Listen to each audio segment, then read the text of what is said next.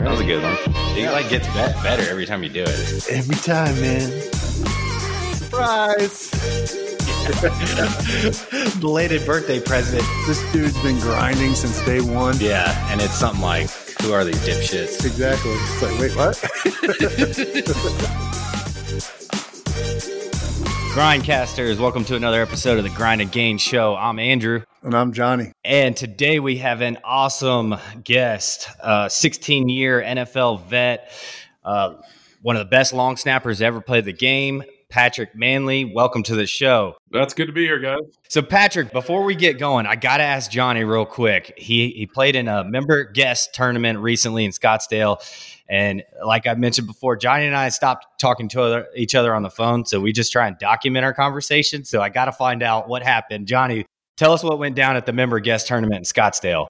So it was a blast. I had a blast. It was probably one of the greatest tournaments I've played in a while anyway. But, you know, if there was a theme for the weekend or a title for a book that I would write about that weekend, it would be It's Hard to Putt with Two Hands Around Your Throat. We just choked left and right, man.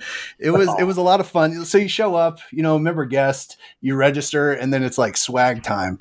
So you walk into this room and there's just tailor-made gear everywhere, and it's all like cost. You have X amount of dollars to spend. That's all included in the deal. So I got this sweet backpack and like 5 boxes of balls. And so I'm feeling good about it. Day one, we have our first match. And my father-in-law, who I'm playing with in this tourney, he's like, oh, man, we're matched up against Riggs. He's a fucking asshole. I can't stand this guy, blah, blah, blah. I'm like, we're about to stick it to this dude. And we get out there, and I don't know why, but I thought his name was Griggs. And so, but it's really Riggs. And I'm calling him Griggs the whole time. So he doesn't like that. Me and him we're just playful banter, but we whooped their ass 5.5, 3.5 first match. So we're feeling good about it. Day two, we get out there. We split both of the matches on day two. And my partner, I mean, he's looking for his ball the entire day. So I'm just literally carrying this guy through the tournament. We split both of those because, you know, we can't close for shit. And then day three, we split the first match again and finally get our minds right, win the second match. And because of this, and we split with everybody in our flight, basically, you know, we're actually in the lead, and we tied for winning the flight. So we go on, we have a sudden death playoff and do 3 holes in a row. I have like a 10, 15 footer. I mean, pin placement's a little tough, difficult holes, but 10, 15 footer to close this thing out. I fucking blow it 3 times in a row. He finally, their guy is stroking on the last hole. So he gets me for a 4-3 to win the match. And they go on. That's tough. Yeah, they go on to the horse race, and that's it. You fell second. I bet you wish you had some Longsnapper IPAs to drink. Dude, after that would have been nice. I drank myself quite a few tequilas that night. Drowning yourself. Open them with birdie juice. The Longsnapper IPAs. That would have helped. Well, Johnny, seriously. where did you play? Where did you play, and what's your handicap? So we played at Camelback Golf Club, and right now I'm hovering at about an 8. Like an 8.7. So you won a lot of money at that range.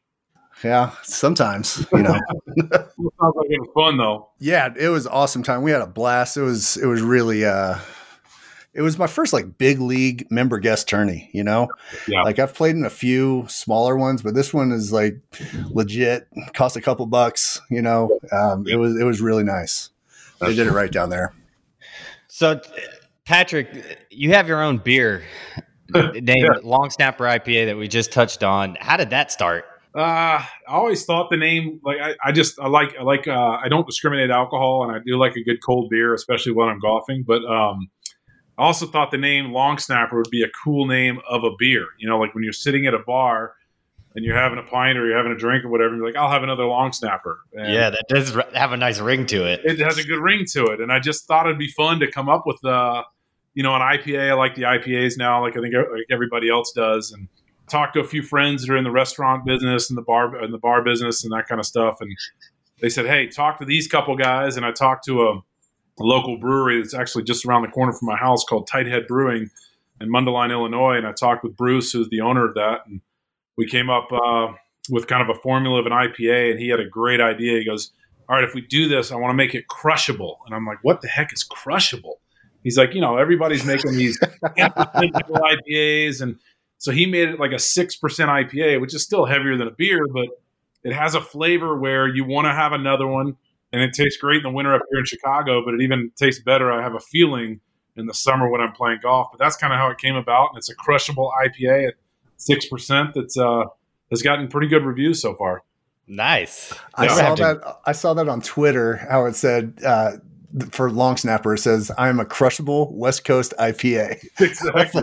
Yeah. That's hilarious. Yeah.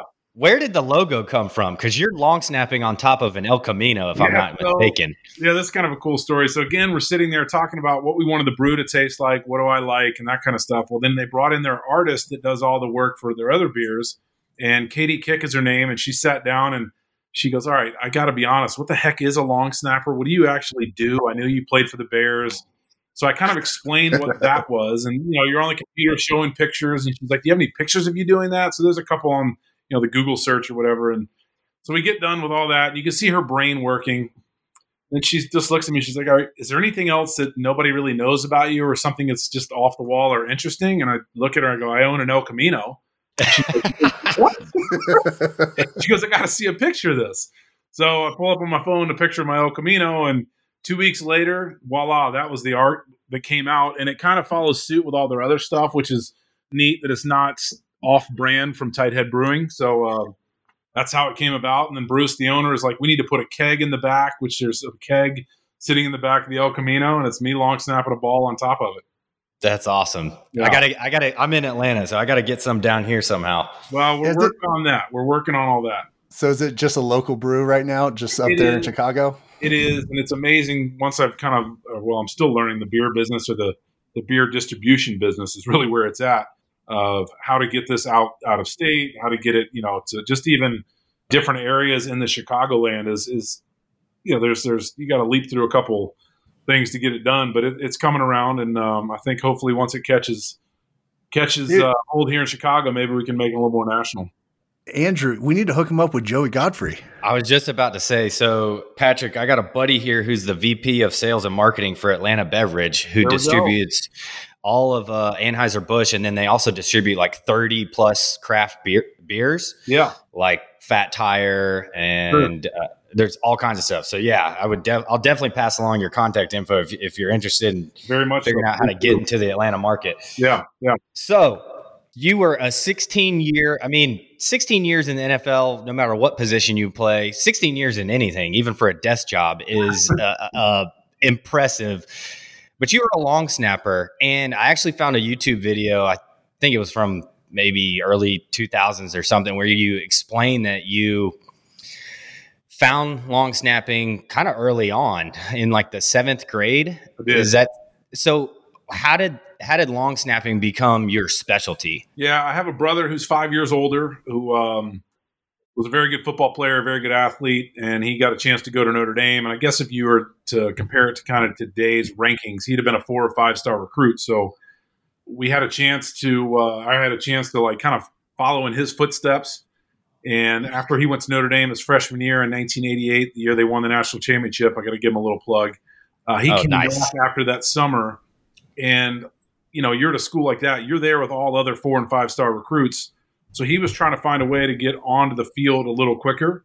And I think they were having one of their long snappers guys at that time, you kind of played another position and long snap, was graduating or moving on or doing whatever. So we were out in the front yard working with my brother Bernard of how to long snap. And we knew some of the Atlanta Falcons coaches' kids went to Marist. I went to Marist High School there in Atlanta, and we contacted, I think it was Rod Dowhauer, and said, hey, we need some information on how to long snap for Bernard.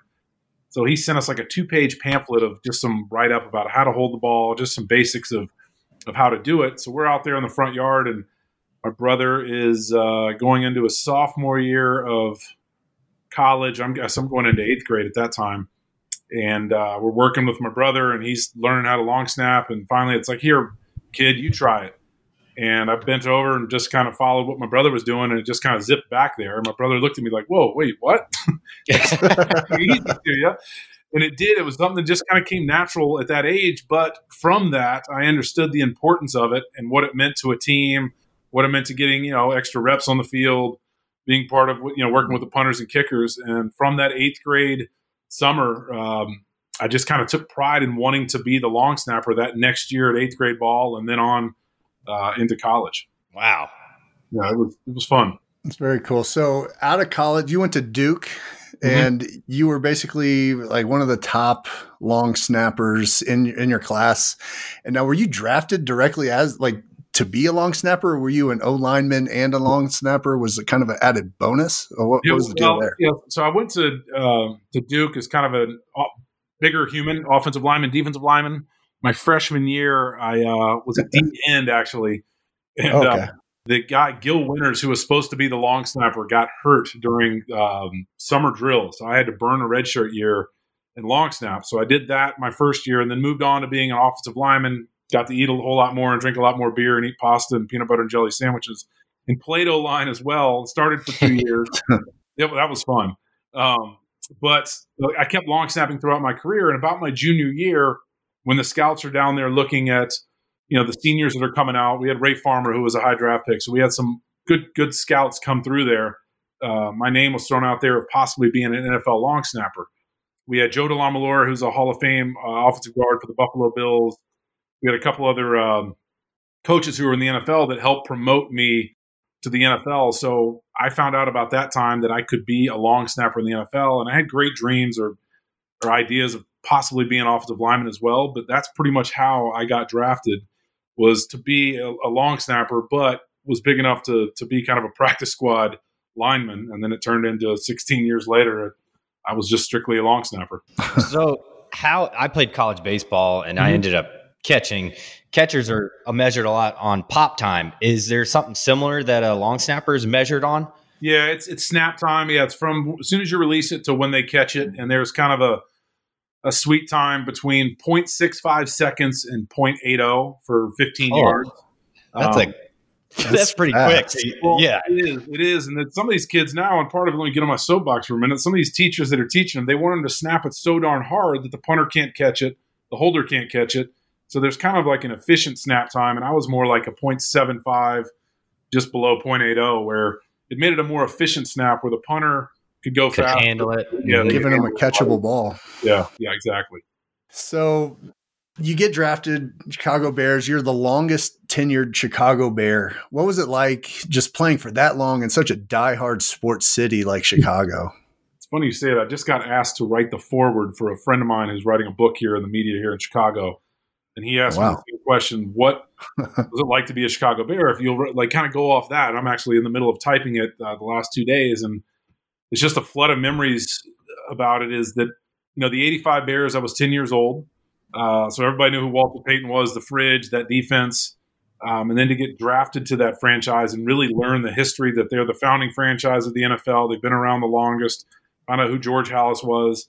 Then you read all these names on the wall that you're playing the same stadium, wearing the same uniform, and you're like, holy crap, I'm a Chicago Bear, man. This is crazy. Yeah.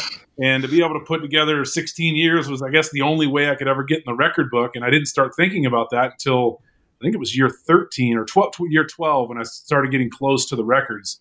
And then you're like, wait a minute, my name's going to be next to Walter Payton, Stephen Michael, all these guys that I'm like, oh my God, what the hell? This is a dream come true, man.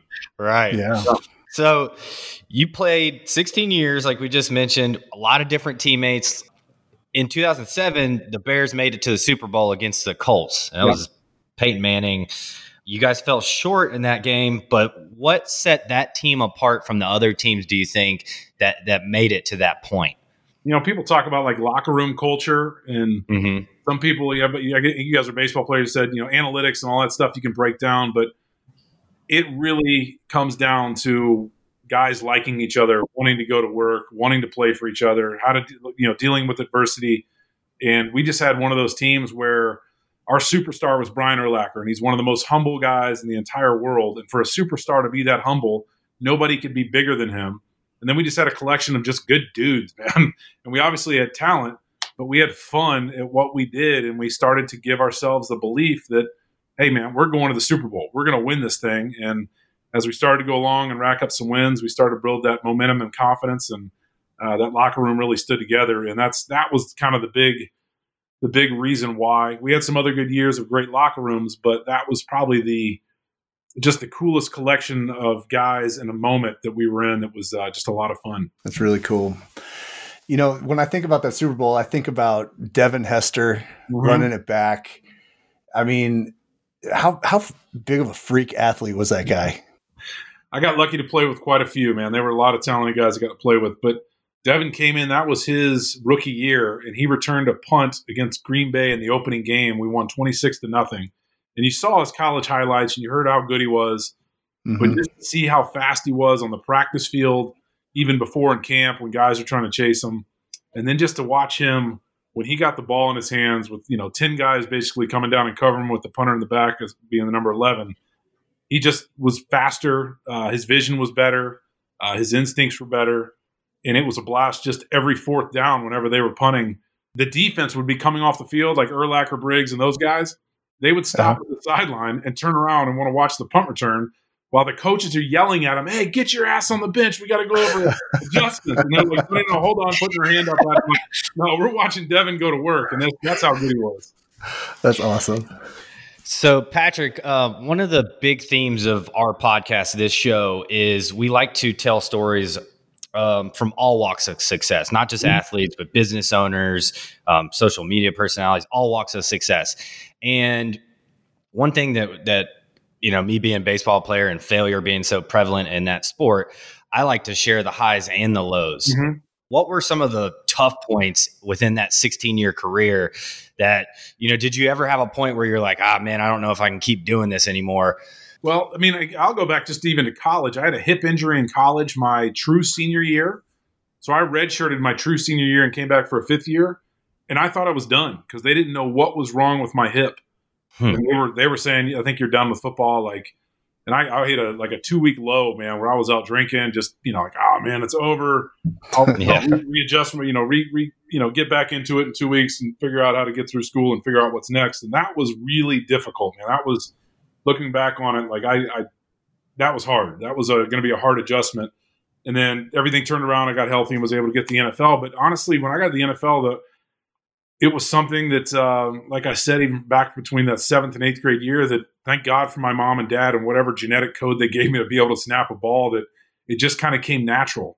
And I don't think I really had that much true adversity I had one bad snap in a 40-mile-an-hour wind, but I had some coaches that pushed me hard, which would be adversity, going in every day to work and, them dogging you a little bit and kind of getting on you, which kind of calloused you up a little bit and made you harder.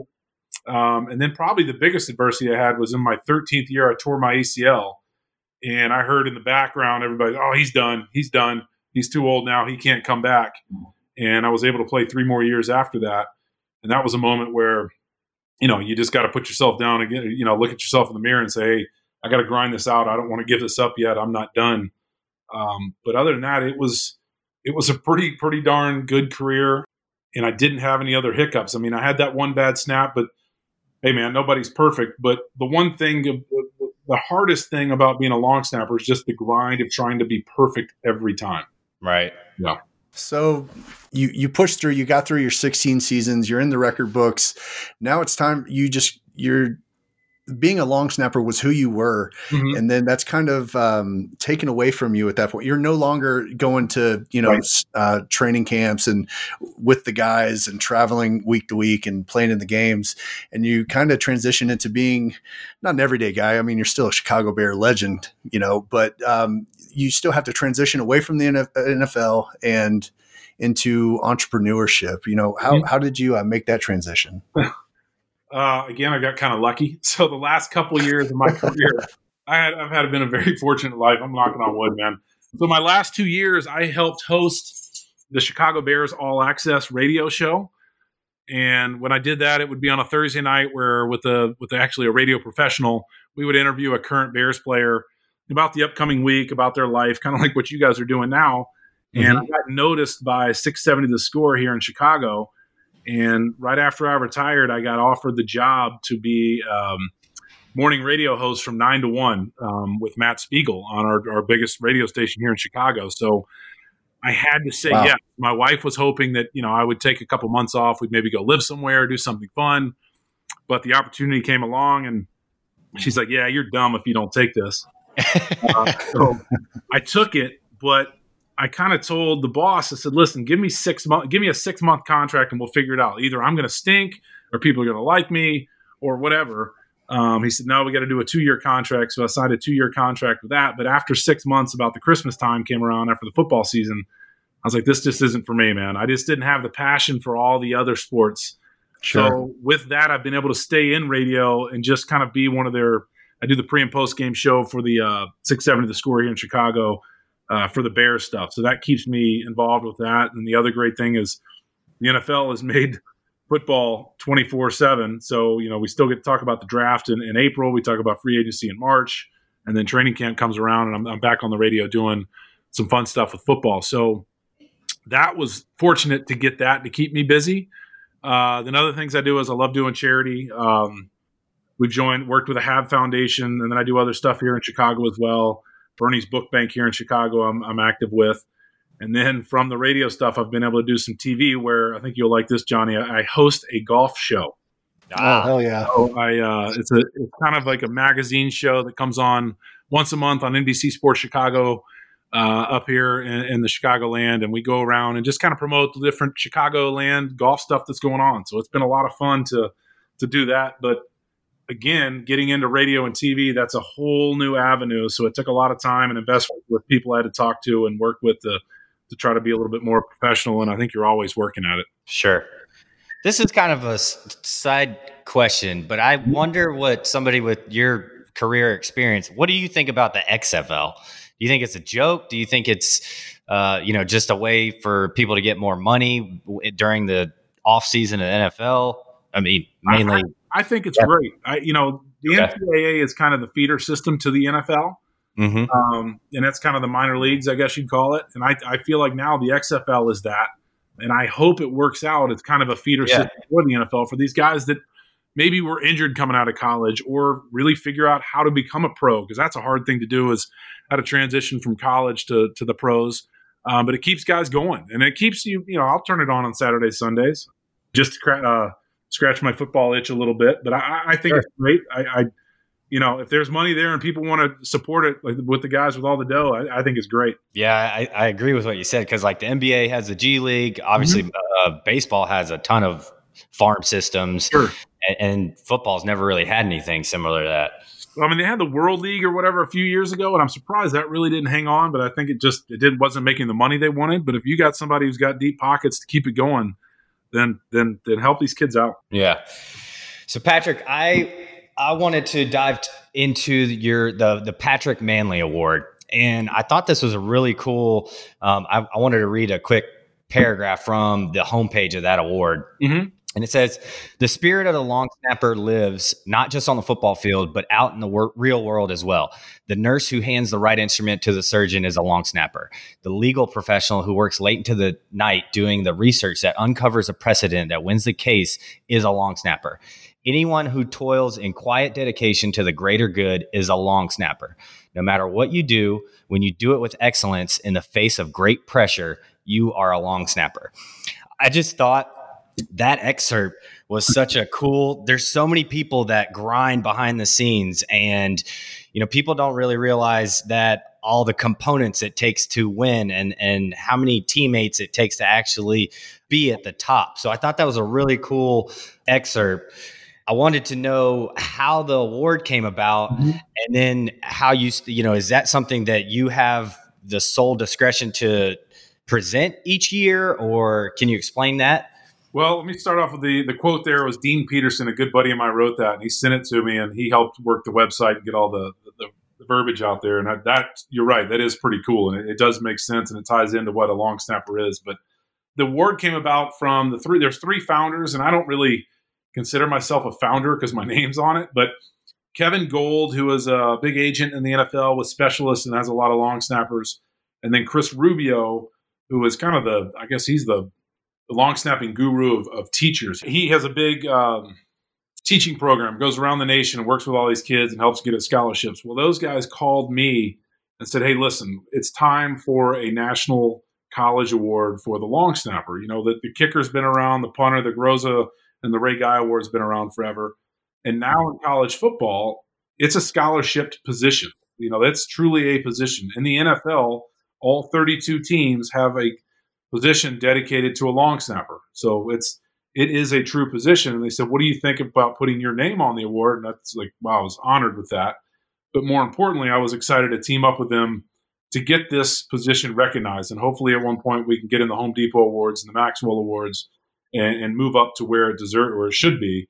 But that's kind of how it came about. And no, it's not up to me to say who the winner is. We have a 15-person selection committee who are 15 people who are very knowledgeable about the long snapping position, from current to former punters and kickers in the NFL to current and former long snappers in the NFL, to Tom Lemming, who's one of the top high school recruit guys, Rich Gosling, who is one of the top the Gosling ratings for NFL special teams, who knows a bunch about it.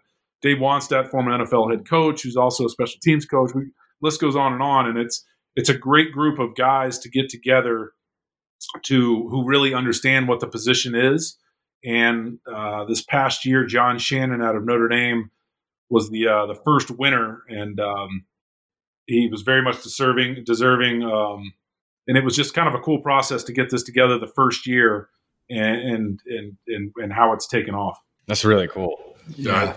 Hopefully it gets bigger. I mean, it should get bigger. And, real quick, let me keep talking about it. We teamed up with Bernie's Book Bank. I mentioned them earlier. It's a nonprofit here in Chicago where they distribute books to kids who really don't have books in their home. They'll take them to their home, their school, and that was our nonprofit. And we were able to raise $50,000 this year for them with the awards banquet we had for John Shannon and two other finalists. That's awesome. Yeah. That's one thing we usually ask all our guests too, like how they're because a lot of success is giving back, and how they're going about, because everybody's got kind of a different way, and so that's really cool. Mm-hmm. All right, well, that about wraps it up. We are going to finish with a section that we call the Gauntlet. All right, let's do it. The Gauntlet is a rapid fire 60 seconds, just random questions from Andrew and I. And basically, if we don't agree with your answer, it's going to be wrong. We are the judge and jury on this. So, yeah. All right. So I'm going to, we're going to go in. We always add in this huge sonic boom to kick it off, but I'm going to start the clock at 60 seconds. Johnny, go ahead with the first one. Ready, go. Is absolutely nutting a 3-wood the most satisfying shot in golf? No. You need to know the answer. Shoot. Go ahead. What is the answer? Draining a 15-foot putt in the member guest. In the member guest. Yeah, that would definitely help out. How many long snappers have you downed in one setting? Oh, man. Honest answer? 7. All right. Nice. Crushable. Very crushable. Last concert you went to? Oh, man. I don't go to concerts. I go to musicals because my daughter. Hamilton would be, just call that a musical. There you go. Chicago deep dish pizza or New York style? Oh, New York style. Chicago's going to hate me, but New York style, 100%. What was your go-to pregame music? Oh, I didn't have one. I would play Words with Friends. What? Nice. Who's your favorite this weekend at the Players? Oh, man. Let's go Rory. I'm assuming that you've played golf with Brian Urlacher quite a bit. How much money have you won off of that guy on the golf course? A couple hundred. There we go. All right. You were drafted in 1998. Pick your favorite of these movies. The Big Lebowski, There's Something About Mary, Saving Private Ryan, or Armageddon. Something About Mary. All right. All right. There we go. That's the Gauntlet. All right. That's 60 seconds. I'm just sweating a little bit. I'm all right. You need a long snapper to quench your thirst. That's right. It'll be later tonight. All right, Patrick, man, this has been awesome, man. I appreciate your time. We've loved having you on. Some awesome insight. Where can everybody keep up with you on social media? On Twitter, I'm at Patrick Mannelly. That's 2 N's and 2 L's in the last name. And then Instagram, I am just at Mannelly, and that'd be it. All right. Excellent. Keeping it simple. All right, Patrick, we'll have a good rest of your day. Again, thanks for coming on, man. I'll let you know when it's passed through the edit phase and it's live. But this has been awesome, man. Yeah, it was great chatting with you guys, and hopefully we get to meet up in the future at some point. Yeah, if you're down in Atlanta, let's hit up. There's tons of good golf down here, I'm sure you know. Amen to that. Good call. All right, Patrick. I appreciate it. Thanks a lot. We'll see you guys. All right, take it easy. Should we play that music? Let's do it. Hey.